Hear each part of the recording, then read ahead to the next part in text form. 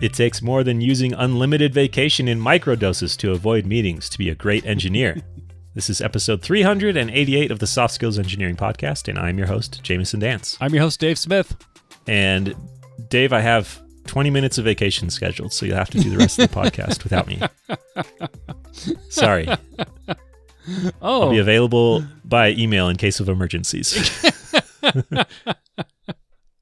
I'm just thinking about someone's calendar who's peppered PTO, midday PTO. Out of office PTO. 20 minutes at a time. If actually, you could really optimize that by taking the first 3 minutes and the last 3 minutes of every hour as PTO to prevent countering systems from ever showing you as available. Okay, it's perfect. Some people see unlimited vacation as a benefit and others see it as a challenge. Yeah. How far can I push this system? Exactly. It's like my son always tells me about unlimited resource hacks on Minecraft. It's like the same thing, but with PTO policy. Yeah. If you push this HR person in just the right direction and place them next to a villager, you'll get unlimited PTO. If you pause work at this moment, it causes a buffer overflow, which then grants you 8,000 days of PTO in a year. Okay, you want me to thank our patrons? You have to scoot on your butt, perfectly timed. Okay. I think there's like a Super Mario speedrunning thing or something. All right.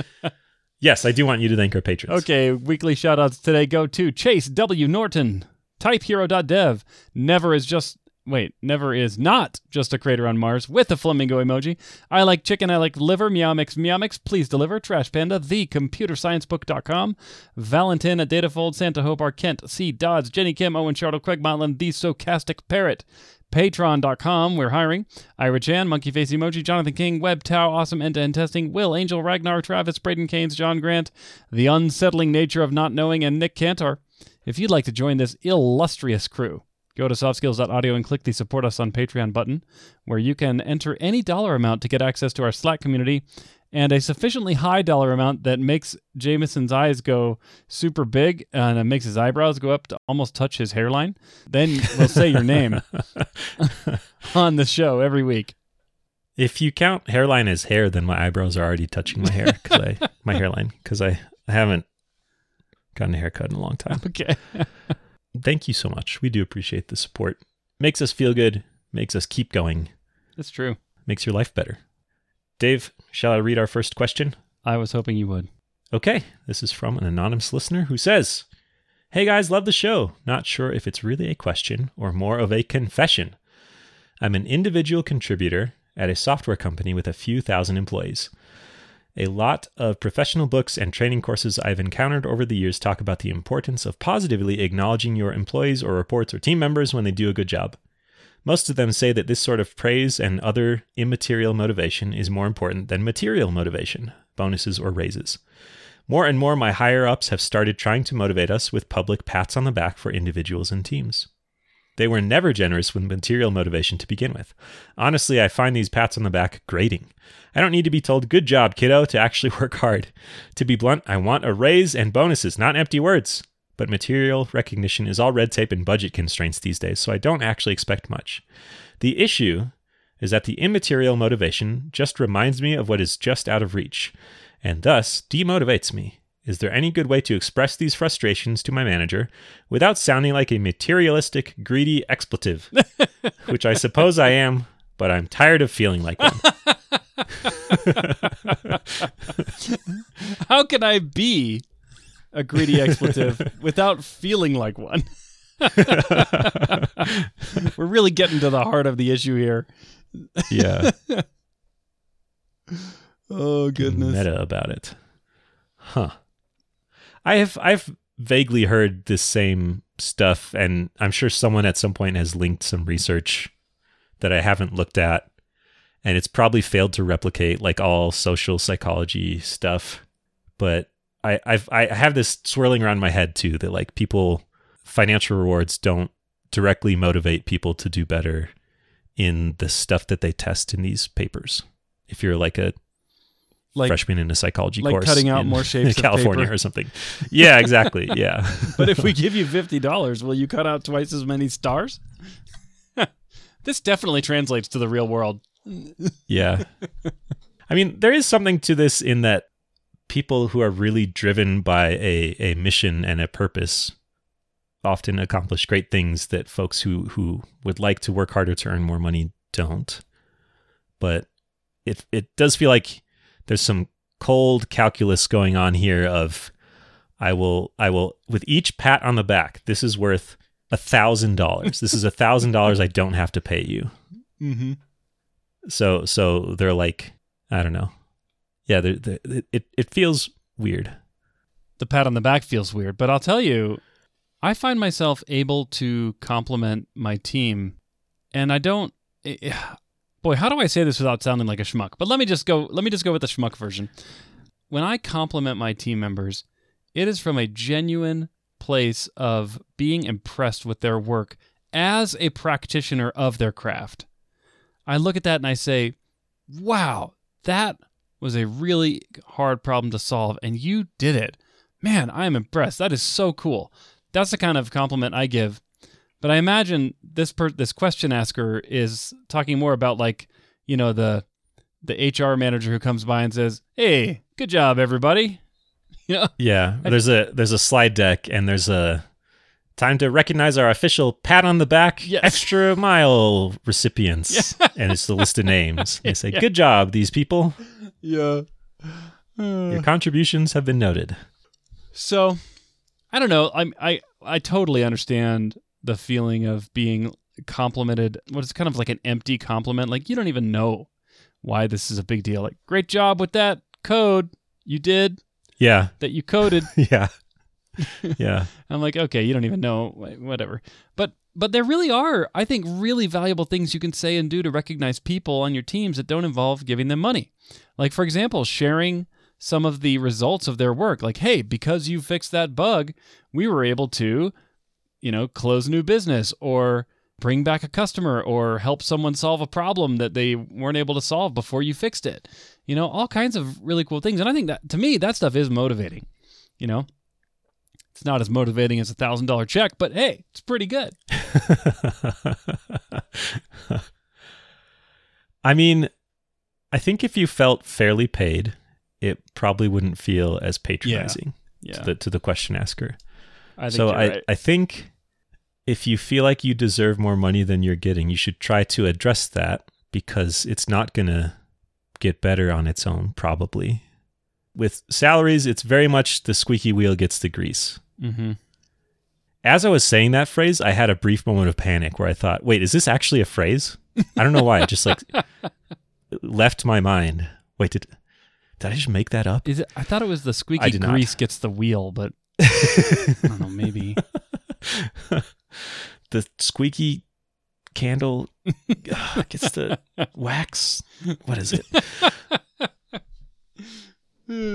So I do think you should bring up to your manager, I feel underpaid and I would like a raise. And there's a vast body of knowledge of how to go about that. But I don't think you necessarily need to say, it feels like you're trying to say, good job, kiddo, instead of pay me money. Mm-hmm. Because I don't think that's going to work. I don't know. You're not going to make them feel guilty and suddenly come to a realization of, oh, you're right. We have been trying to manipulate this chink in your psychological armor. Right. We've been called out. Yeah, you're right. You caught us. Oh, guess now by the rules of the start giving game, you money now. Yeah. Yep. Them's the rules. You could fight fire with fire and start giving compliments back to them. Like, oh. Like, instead of doing your job? Yeah. Instead of Jira tickets, just... Yeah. Well, I was going to fix this bug this week, but instead I spent the week writing a hollow compliment for my director. Thank you, director, for giving me compliments instead of paying me money. We laugh, but I mean, I guess it is a strategy some people use to ingratiate themselves with their superiors by sucking up. So maybe you could do that. Yeah, I think I would despite all the red tape and budget constraints, if you feel underpaid, you should still bring it up because maybe there's something they can do and maybe not. And it would be good to know that. It could be that they're not trying to pinch pennies by giving you compliments, but they're trying to say, look, we don't have the budget for raises. What can we do despite that? So it's more like they're not like stealing from you directly to fund their yachts. They're like their yacht. They've emptied their yacht accounts. I don't know. I think I switched directions midway through that statement. The point is, I can see how it feels patronizing. You should ask for a raise. The answer still might be no, but I don't think you need to bring up saying the issue of like, these compliments feel hollow to me while you don't give me money. Yeah, in other words, you can decouple the two facts. I'm underpaid, and these compliments feel like they are compensating for the fact that I'm underpaid. They're compensating for a lack of compensation. Just kind of meta. Yeah, I agree with you, Jamison. I think as long as you're underpaid or feel like you're not paid well, there's like a whole litany of things that companies can do that will make you mad. Oh, yeah. Like, oh, you brought in lunch for everybody? Like... Yeah. Or... Oh, you took an Uber to the office today? Yeah. And had the company pay for it? Yeah, exactly. Like, funny how there's budget for that. Yeah. And like all these things, so many things will irritate you. Like, we pay for someone to come water the plants in our office, but we don't pay our engineers a reasonable market rate. Anyway, so really this is just one example of many. So I agree with you, Jamison, that we ought to separate these two problems. The problem of I get hollow compliments and I don't get paid well. Because guess what? If you get paid really, really well and make a ton of money and you're super happy about it and you get a hollow compliment, you're like, thanks. Like that. The extra mile hat privilege this week, that's fine. I'll wear it. Wear it with pride. I showed up in a PowerPoint slide. They gave me this cheesy stocking cap with a gold star on it. Well, have we answered the question? Yeah, it's like very simple. Just go get a raise, problem solved. Yeah. Like, go get why a raise. didn't you already do that?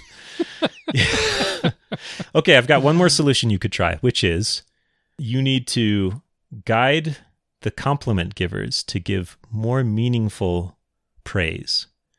The praise feels hollow, but what if they were so good at it that it didn't feel hollow?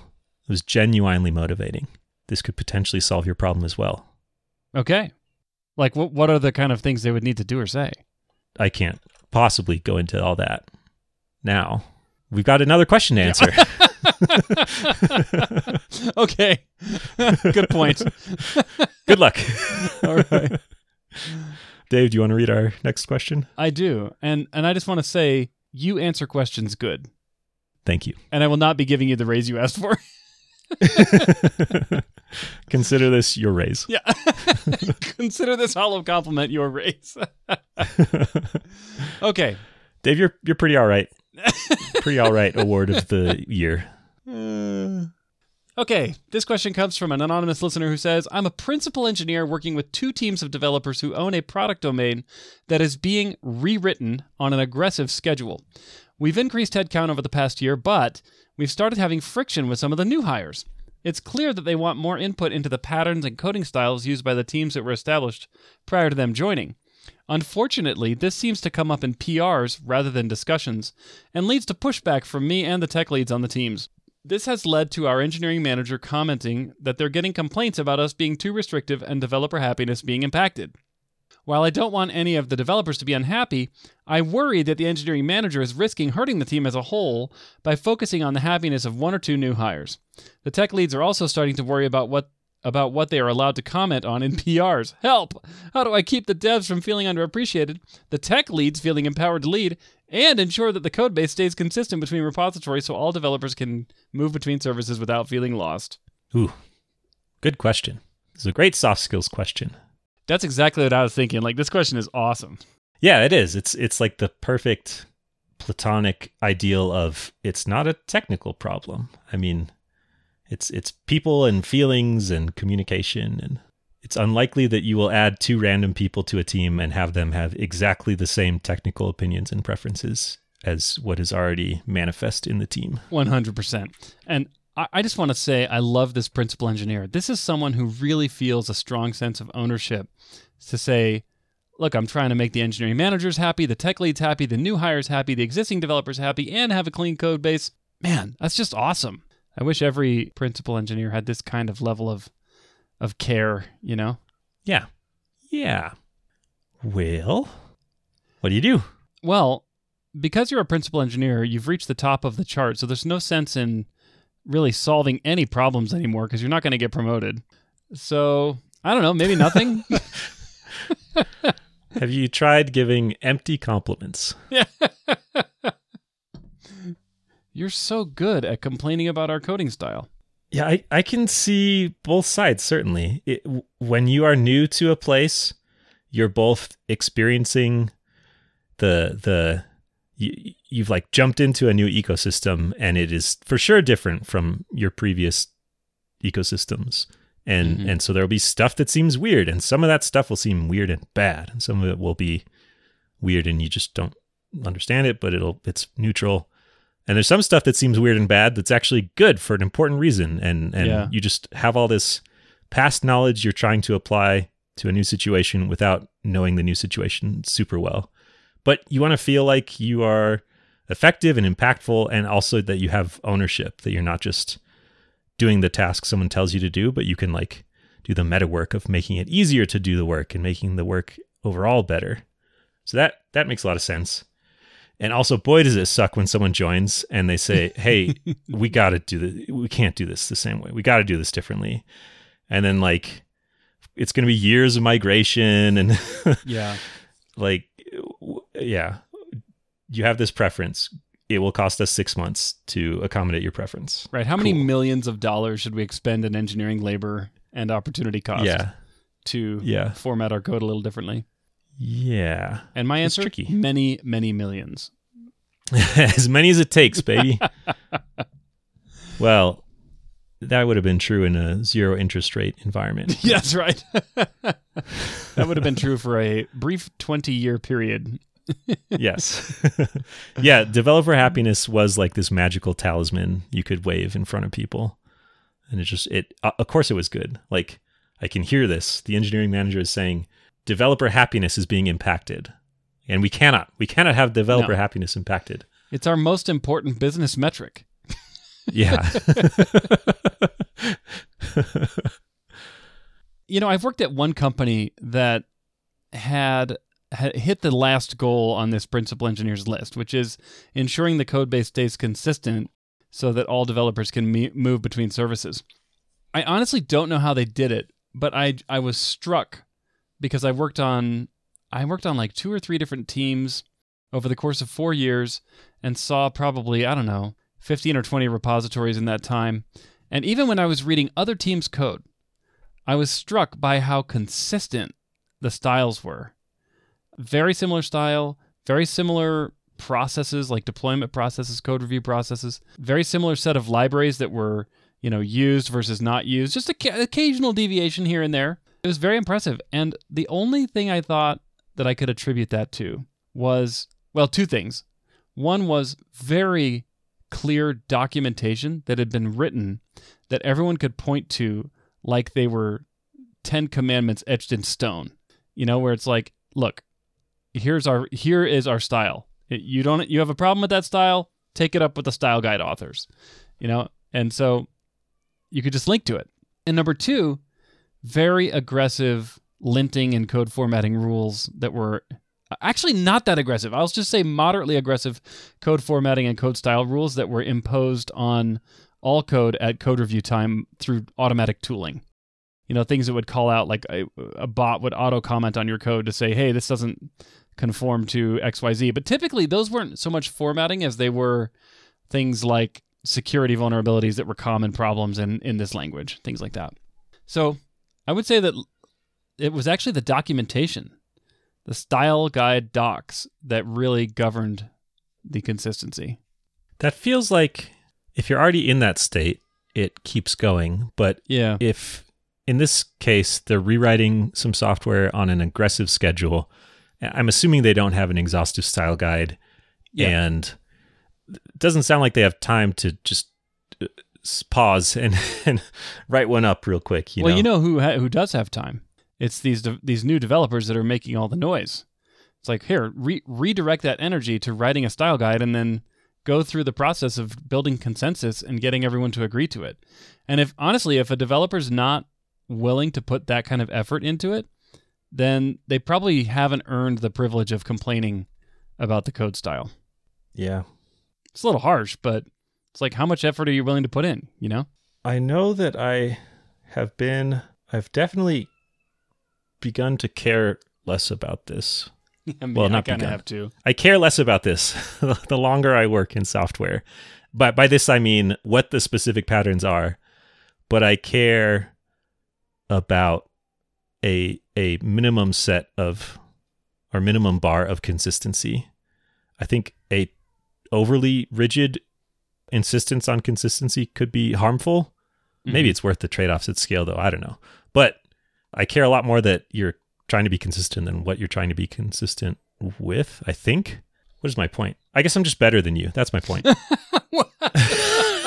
I'm like, why am I even saying this? I don't know. I mean, it is I kind of felt compelled to say the same thing as you. Tell them all to be like me. Yeah. Why don't you be more like me?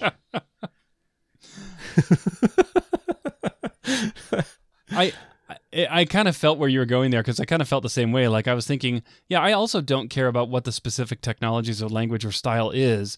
I just care about the consistency. And it occurred to me like, yeah, that's actually what the question asker is saying as well. Like this isn't like a technology X versus technology Y or pattern X versus pattern Y. It's just like, let's pick one. And maybe I'm reading that wrong. Let's see. I think the point about feedback in PR discussions is interesting because on the one hand, you could say part of the goal of code review is to have those discussions. So it's working, right? Like that conversation is being had. Someone saw this change and said, hey, maybe don't do it this way, do it this other way. And then people start talking about it. But on the other hand, that's an expensive time to enforce guidelines. Yeah. If you're saying you need to change your code or your architecture decisions to look like this, it's already done in a different way. I know. It's so wasteful, right? It's like here we have a working solution that's about to produce value, but we're going to hold that up to rework it. Now, like in some cases that makes sense, but if the business hasn't already committed to a consistent style or set of approved patterns or a linting rule set, then this really isn't the time to do that. It's almost like a hostage negotiation. Like, yeah, I'm going to shoot this PR if you don't, give in to my demands. Yeah. Approve the PR or the feature ships late. Yeah, so this is why I say you really need to be able to point to a document. And honestly, the principal engineer in this case should probably be the person who spearheads creating that document. You know, it really will solve almost all of these problems, especially if you give everyone a chance to have their input, and especially if you tell people like, hey, look, we're going to do this because we want to optimize for the flow of our organization, and this is going to mean that some people might not get their preferences and others will, and some people, might get some of the preferences they want and other preferences that they also want won't be granted. But in the interest of a team that is rowing together in this metaphorical boat, we are going to pin down a set of concrete patterns that we will and will not allow. And then anytime there's a dispute about it, the PR is not the time to do that dispute. The PR, you can reject a PR if it doesn't follow the documented guidelines, but you can't invent new guidelines in a PR. It's like totally the wrong vehicle. Yeah. I think I agree with you that if you... I partially agree with you. I agree with your point that the PR is the wrong vehicle for it. Sometimes you might not notice you're doing things a different way, and then it's kind of like a backstop. But if you know, like, I think we should write code this way, so I will do it in the PR, and you know that there's kind of a culture of wanting to be consistent, that does feel less effective. And I agree that that's a thing that a principal engineer should be able to kind of like enforce in the team. It's very technical. It's like, yeah, rowing together. Like you said, I'm just repeating what you said. And so you can say like, Don't do this in a PR. You could say it in a positive way by saying, "Hey, if you want to change how we do stuff, let's talk about it. Yeah. Let's talk about it first. That's the way we make changes." Right.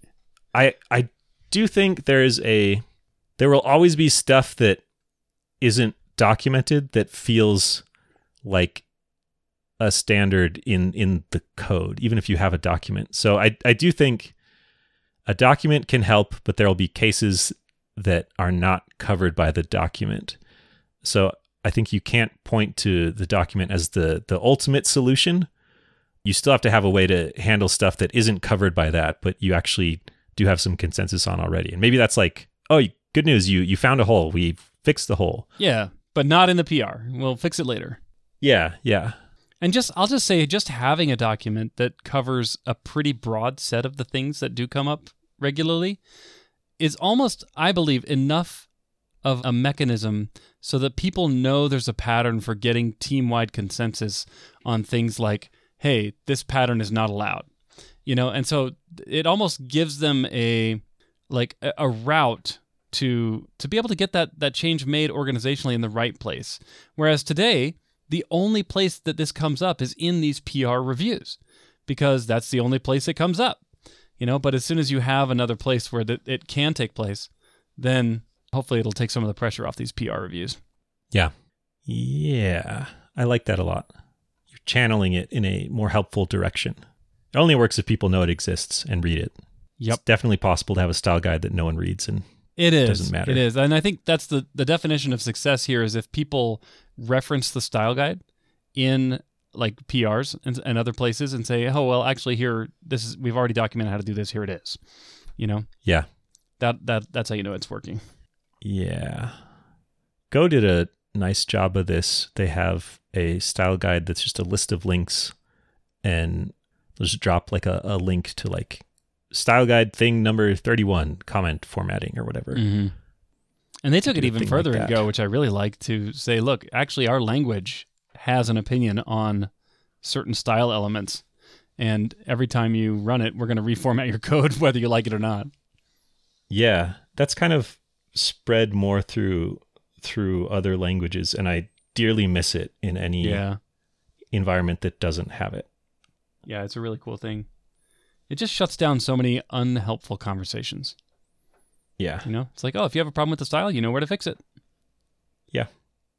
Well, tech leads feeling empowered to lead. Your tech leads should feel empowered to lead.